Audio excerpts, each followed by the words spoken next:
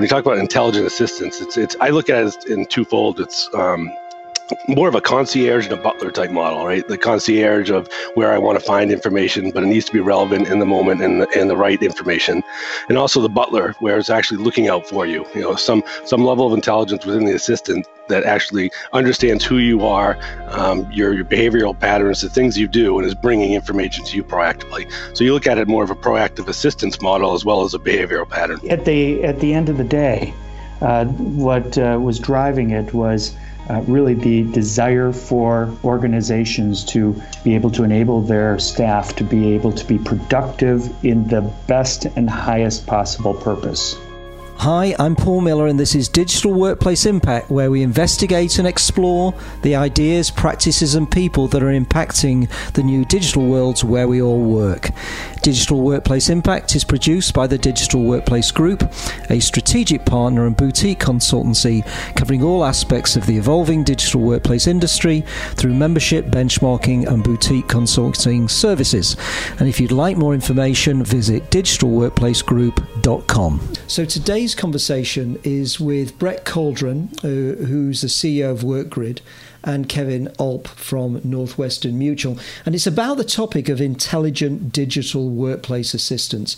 It's based on a report that DWG wrote called The Intelligent Digital Workplace Assistant, an Introduction for Digital Workplace Teams. And you can find that by putting Digital Workplace Group Intelligent Assistant into our website or go to digitalworkplacegroup.com. And it was a really interesting conversation. It was nice to spend some time thinking about the future because we recorded it in the midst of COVID-19, and it's nice to think about things after COVID-19 and to kind of think about where all this is going and also what this might mean for what I'll call rapid response remote working or working from home.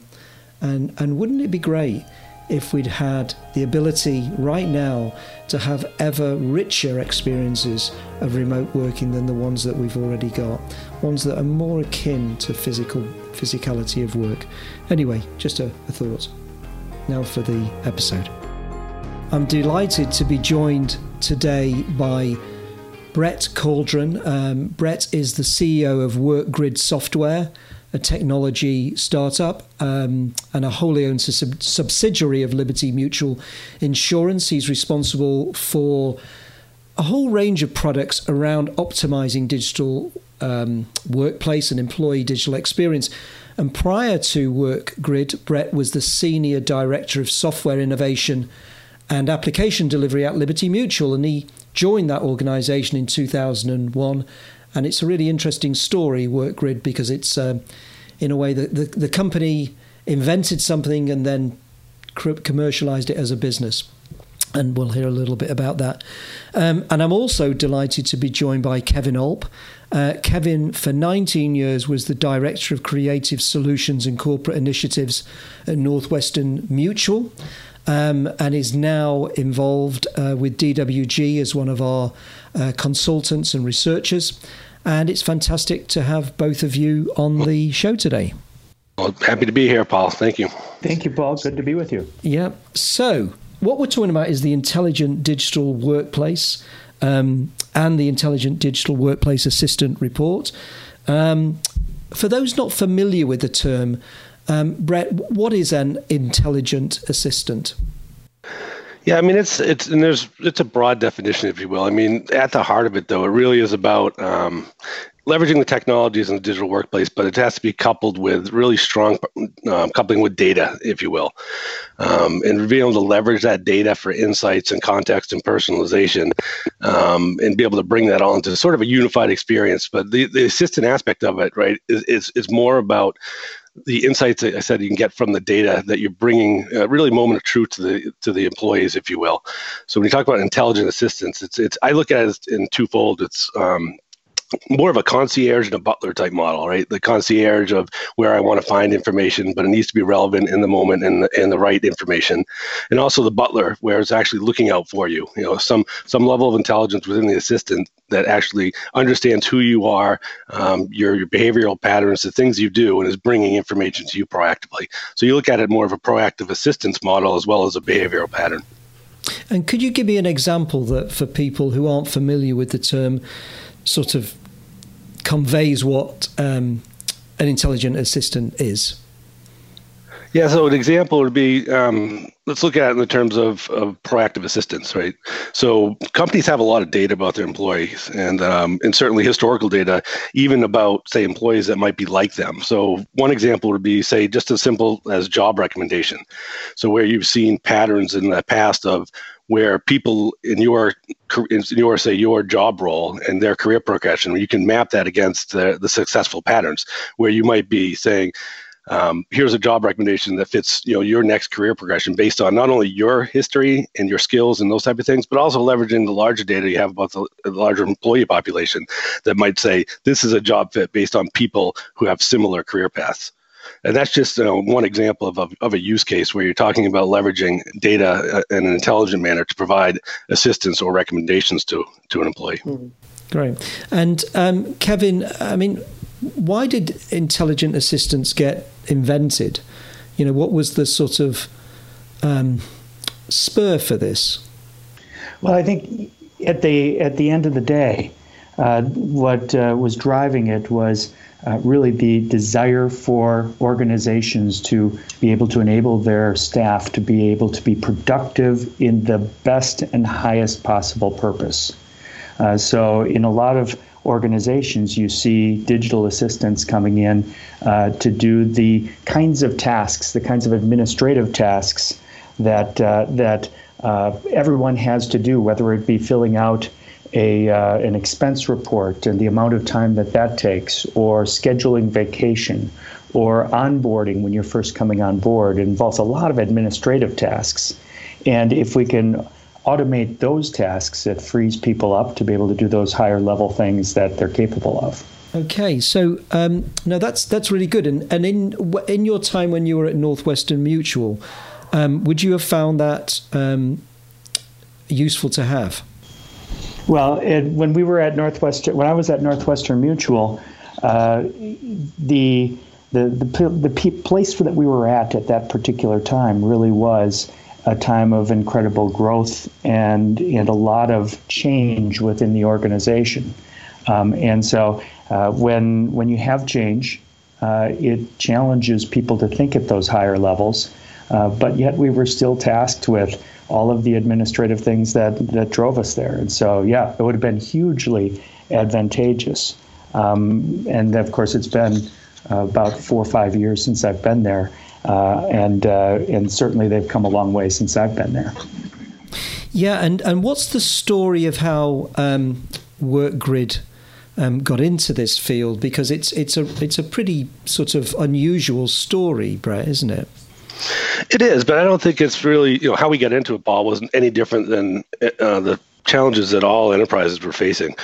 Certainly, as you saw, the progression out of the technologies changing out of sort of the early internet days and productivity tools in the enterprise. As we got into large ERPs, and then we started to see the cloud progression. So mobile cloud apps, big data became a thing. The struggles we were having was really about the complexity of the digital landscape in the enterprise. And like Kevin said, how kind of difficult it was to do nominal tasks even. But not only that, when you're talking about employees interacting with upwards of 30 systems a day just to get their job done, the institutional knowledge of understanding each of those systems just to do pointed things became a frustrating and real complex thing for an employee to navigate. And then you layer on top of that, a lot of the business processes that cross those systems, there are multiple system processes where you're jumping in and out, added to that complexity. So we were really trying to solve that for our employees on the journey. And, we just did it a different way.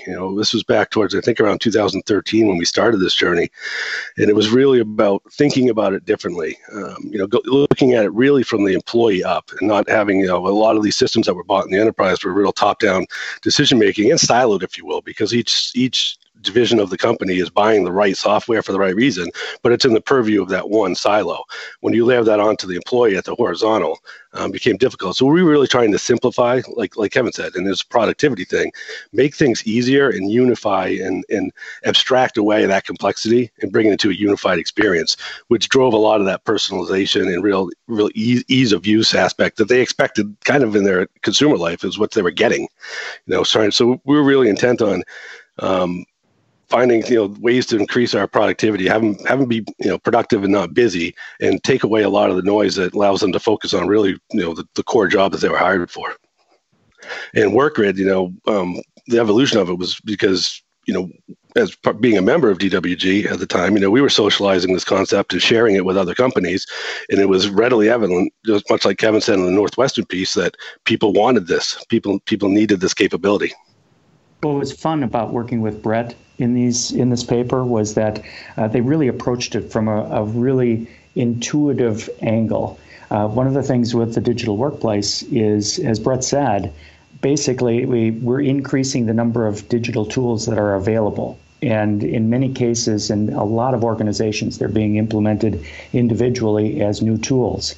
And where Brett really, I saw, integrated his digital assistant in this space was really as a tool that helps people to be able to navigate it in a way that makes sense and is logical and helps them to be productive in using all of these new tools. It's kind of in the digital workplace, the digital assistant is that space in between, that interface between the user and all of the great tools that we're rolling out. So, Kevin, what I'm just wondering is, how does an organization decide where to apply an intelligent assistant? I'm thinking of, sort of complex organization. Take somebody like Unilever. They've got manufacturing, they've got distribution, they've got marketing, they've got sales, they've got, it's a full and complex organization. Where do they begin?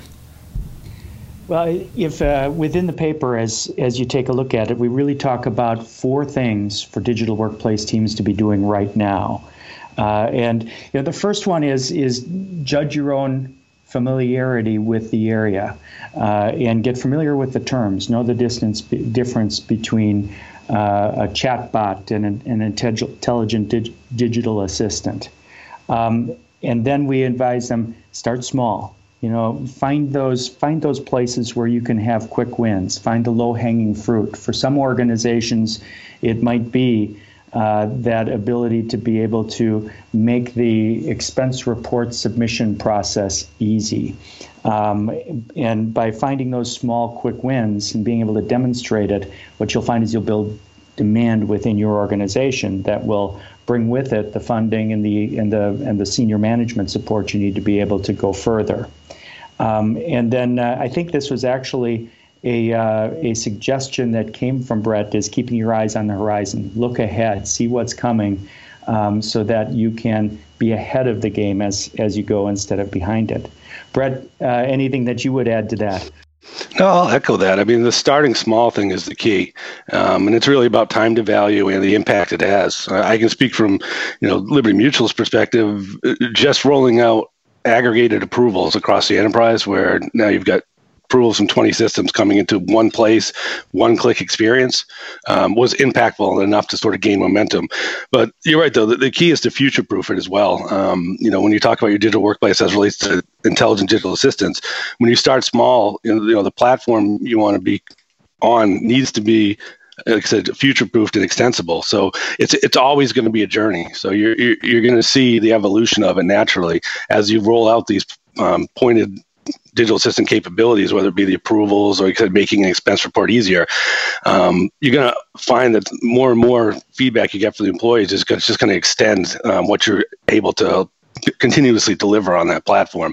And you'll even see it progress right down to the lines of business. We've seen customers out there who are implementing digital assistants, not necessarily at the aggregate employee level, but they're bringing all their sales and marketing capabilities together to enable that line of business in a similar fashion with the same concept.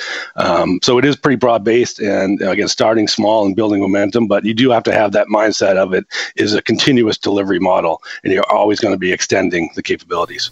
And Brett, how hard is it to develop an intelligent assistant? I'm trying to get my head round. Is this a 2-week project? Is it a 6-month project? What's in, it's like, okay, so I'm in an organization. I feel like there's a whole bunch of things where, this would really have a role. What's next? Well, I think, if you step it back to a platform level, it is very complex, and and it is a very difficult thing to implement if you're going to sort of ground up and build it together. I mean, there again, if you're starting with a platform that's already built, it becomes much easier, and then you're really just leveraging the capabilities that are innate to there, whether it be the chatbot that's there, the ability for the API integrations, and those type of things. And your time to value is actually fairly quick, and it just comes down to identifying, in that manner, of what are the use cases that are impactful and implementing them. So I would say, that the complexity at the system level, and from a technology perspective, very complex, very hard to sort of build and roll out. But if you start with a platform that is already accessible, you're really just hitting the ground running.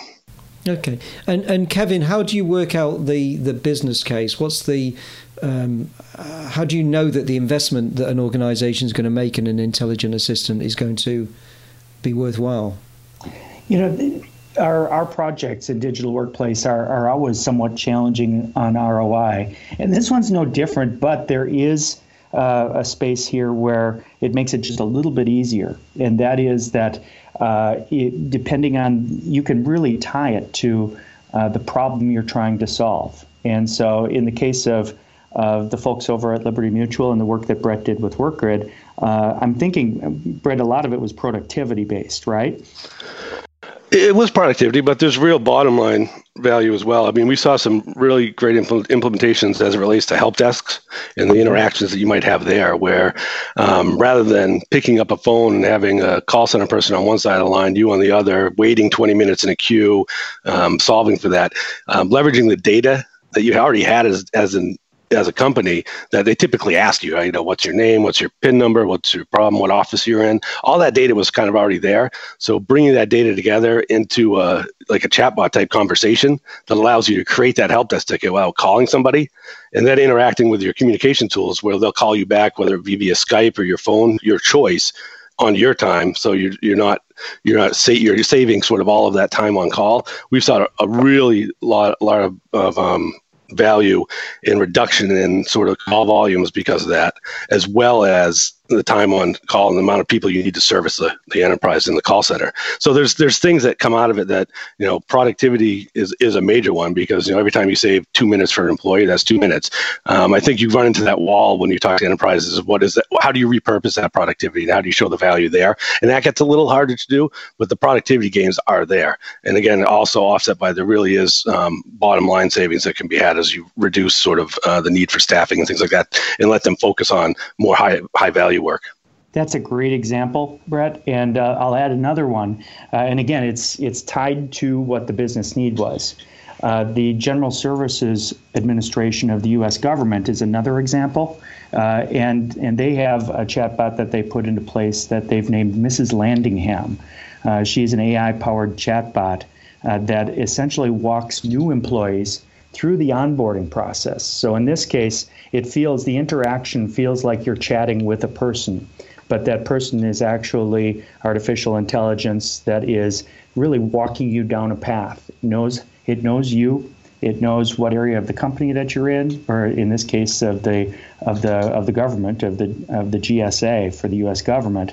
And what she does is she walks you through the things that you should be thinking of next as you go through that anticipation. And in this case, if you look at what the ROI measurement would be, it would be time to productivity for that employee. So again, it's less about the ROI for the chatbot tool itself and more about the ROI of what the business outcome it is that it's going to deliver, just like everything we do, right? Yeah, I agree. I mean, I think engagement, that aspect, and that's a great example where that engagement aspect of it is really important to employees, certainly as they onboard and build their first experiences with the company. And we've seen that. We've seen in the digital assistant in a different way, not necessarily from the chatbot aspect of it. We've also seen it as more of just a workflow piece. Now, if you look at the steps it takes from the time I get an offer as an employee till my day 30, day 60 at the company, where I've assimilated in all the steps that need to happen to get, like you said, to be a productive employee as soon as possible. There's incremental things that happen daily, and some are dependent on each other. So in the digital assistant aspect, we've seen implementations where it's built based upon the workflow, and those tasks that you need to do are coming in context of sort of the day they need to be done, or ahead of time when you need to prepare. But you're not deluged with 600 tasks that might take to complete the whole onboarding process. It's more incremental and coming at you in context. So that does wonderful things for the engagement of an employee. And Kevin, what's the importance of what I'll call personality in an intelligent assistant? Because you mentioned Mrs. Landingham, I think it was, and clearly, it's not just intelligent assistant A. It's got a personality. What's the value of that? Well, I think the value of it is goes back to that idea of it being able to anticipate what your needs are, and when you're interacting with something that feels like another person, at least to a certain extent, what it does is it normalizes that interaction. It makes it more comfortable for the user on the user side in order to be able to relate to what they're doing. We all are used to asking questions of the people around us and getting answers. And if you think of Siri and Alexa and some of the other things that we experience in our home life, one of the reasons that they have been adopted so quickly is because it feels just like a normal conversation. It feels just like what we do on a daily basis, whether it be via voice or via text. And so really, if you look at what I think the importance is within our process of digital workplace, it's in helping adoption move quicker and be easier for the users, in my opinion. Yeah. And Kevin, you mentioned the report, the Intelligent Assistant report, which can be found on the DWG website. Just give me a kind of snapshot. What are the key elements of the report you wrote? Well, the report was really intended as an introduction and primer for digital workplace teams, and it built upon the definition that Brett gave earlier of a digital workplace, and really broke it down into four things. A digital assistant, and that is that a digital assistant A, speaks your language, B, is connected to key systems and data so that it can have context, and then C, delivers that knowledge in context, and then D, and last, it has the ability to anticipate your needs. And that's kind of that next level that I think Brett and his team are exploring and are experiencing success in right now. And it's got examples from companies, from Wipro, from Cisco, from Allstate, and from Liberty Mutual that illustrate each of those points. That's great, and thanks for that. And as we all know, we're recording this while we're in the midst of the COVID-19 virus. So you find out which things are kind of really useful when crisis hits. So, Brett, have intelligent assistants, so far as you've been seeing, been playing any role in the current remote, kind of mostly home working surge that we're in the middle of? Yeah, I think they have, but I think they play it in more of just another channel for information in this case. Of course, in these circumstances, everybody's sort of looking for honest information, right? And that's either at the the level of even the world, but right down to the company aspect, and how companies are handling this from a leadership perspective and the policies they're putting in place. So FAQs become really important in how you get that information, what employees are reaching out to find out about. And these technologies being that interactive piece where you can ask questions and get answers, much like Kevin was saying, it's a channel for for interacting with that's comfortable. By putting the sort of that information readily available in those channels, there's a lot of value there, much like you would for a lot of the other information in the enterprise. So you kind of look at it as it's an enabler in these times to as a channel for leadership in an organization to communicate as well to their employees. That's interesting, and I mean, I've certainly kind of been talking to different organisations, seen I suppose organisations adapting probably better than we might have expected, but also having quite a diluted set of services often to ones that they would have been experiencing when they weren't remote home working, if that's not their kind of normal mode. And obviously, I suppose it's going to be an interesting case to kind of reflect back on afterwards, to see, well, which things kind of came into their own, which things weren't. But I think it sounds like this sort of route into news and information, reliable information, I think is an interesting one.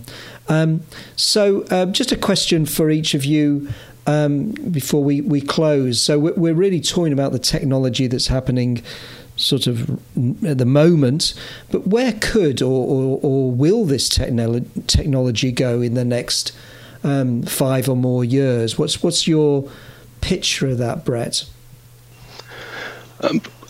Well, I think, Paul, where it's going to go is going to become more and more dependent on the data aspect of it. You're already seeing the job demands for things like data scientists and data engineering. I think the strength and the power of a digital assistant really is going to come from how we continue to learn how to use the data we have better to be more informed, more contextual, and provide them more proactive type of things that Kevin was talking about. So I really think, the deep learning aspects of this, the machine learning, and bringing more of that data into marrying it with the channels that you have from how you interact with technology. I think that the focus is probably going to shift more towards the data side as an enabler as it relates to the experience. So would that be, for example, asking your intelligent assistant for some kind of insight around some particular thing that you're thinking about? So I kind of, I've asked you a question afterwards. I might be quite intrigued by that question. And 5 years from now, would I be asking, an intelligent assistant for some, are there cultural differences? Are there regional differences? What's the, things like that? Is that what you're sort of referring to, Brett? I was actually getting more to the point of enabling the employee. When you start to look at it again, we talked earlier, the whole digital assistant piece and the power of it is being across some of these different technology silos, but letting the data enable it. So when you start to look at like outcome-driven design and you're talking about the intent of what an employee does, simple example would be taking time off in a company. You might have to touch 5 or 6 different systems. And in that regard, you have to have all this institutional knowledge. But if you orchestrate that based on the intent of an employee, that I just want to go to the beach for a day, and that's what I want to do, they don't need to know they have to go to Outlook and set a calendar and go to a time management system, put time in, know if I'm a contractor or not, and which system to go to put that time into, and then go to a project management system if you're using Trello or something else. All of that complexity is really the base intent of, I just want to take a day off. So just make it simple and orchestrate that in the background. Now, on the data side of it, the intent of that is more about, as you learn and have the data and build patterns. And a simple example would just be, on the expense side, if I continuously have approved an expense that's less than $50, 100 times in a row, why do I want to make you actually do the effort to send you something and have to react to it? Why don't I approve that on your behalf and just let you know I did it? So it's I think it's going to be more about learning how employees and workers do their job and the things that you can just do for them on their behalf and assist them with. Great. And Kevin, when you're looking into your crystal ball, having gone through this in a lot of detail in this excellent report that you've written, where do you see this in years to come? I think Brett's right on the right track, and I would add 2 different places that, in talking to the companies in the research report, seem to come out. One is in the area of taking those vast amounts of data. So if you imagine the Digital Workplace Group site and all of the great research that is on there for its members, from adoption to teamwork to different packages and those types of things, being able to ask a digital assistant a question, then, and there being the intelligence there to be able to sift through that data, find the relevant reports, and be able to deliver those up with a little bit of context as well, is one area. So more or less, and I think, Paul, this is what you were asking around that ability to be able to add the intuition to just bringing the data. And then the third area would be just in the anticipation space, and this is much more tangible in that it's less about, with digital assistants, the ability to be able to just answer questions and things that I ask it, but that it's anticipating what my needs are looking forward, including even things that I don't verbalize or that aren't verbal. So for instance, in the physical plant, I walk into a conference room and the lights come up, but also the temperature goes to a preset temperature that it knows that I like. If I have a presentation I'm making, the presentation automatically loads to the projector that's in the room, and the voice says, "Hello, Kevin, are you ready to start your meeting?" And then automatically brings up the teleconferencing software that's in there. So the space that Brett talked about, plus those two spaces there, those are the three, I think, that are the drivers for the future. Yeah, and that sort of reminds me of one of my little tests that I do when I go into different organizations, and you've got a meeting there, and I sort of calculate how long does it take between the actual time you're supposed to start the meeting and the actual meeting starting, while people set up different technology, get plugged in, find out what's going on, check that the lines are working. I think the average is usually about 8 minutes. And that obviously happening across the organization. But I think that the kind of calm, supportive world you describe, Kevin, is eagerly awaited. So is there anything that either of you would just like to add before we come to a close? I think one technology that does interest me, Paul, that going forward as far as the future, and I think it comes to a lot of what you were saying and what Kevin was saying, sort of that marrying of the physical workplace with the digital workplace, is going to be how augmented reality evolves. I'm really keen to see some of the opportunities that come out of that. That's going to allow you to bring some of that together in a very different way. And we're already seeing that at some companies where they're using augmented reality for certain training aspects. But when you start to look at the possibilities that has, both to enable core work capabilities, but also to bring that physical environment together with the digital. And just thinking about that, it's like I'm always sort of thinking about, well, when organizations learn from the kind of crisis that we've gone through and want to be, if you like, better prepared, and I think also it will substantially change the way people work sort of in perpetuity, would be how could we make that remote working experience richer? And I think your things about augmented reality and a kind of richer experience of the physicality of work, that would be great right now. Kevin, anything you'd like to add? Yeah, I want to make sure that I thank Brett for all of the information and the insights that he gained for the digital assistant report. I think from my perspective, my head right now is in when we are recording with the COVID-19 event that's happening right now, and I'm imagining myself going back and listening 5 years from now, and imagining how digital assistants are going to be viewed at that point, and what the role of an event like this is that drives us all out of the office and forces us to utilize the tools in front of us, help to give an extra jolt of energy to the work that's being done in this area. Great, and that's a great point to end on. And well, Brett, thank you so much for your time and for your input. And Kevin, it's been delightful to talk to you, and thank you for joining. Thank you, Paul. Thank you. Appreciate it. Thank you, Kevin. Digital Workplace Impact is produced by the Digital Workplace Group, a strategic partner and boutique consultancy supporting more than 100 leading businesses and public institutions to advance their intranets and broader digital workplaces through benchmarking, research and practitioner expertise. For more information, visit digitalworkplacegroup.com. And if you'd like to listen to previous episodes of the show, go to digitalworkplacegroup.com/DWG_podcast. This is Paul Miller wishing you well until next time.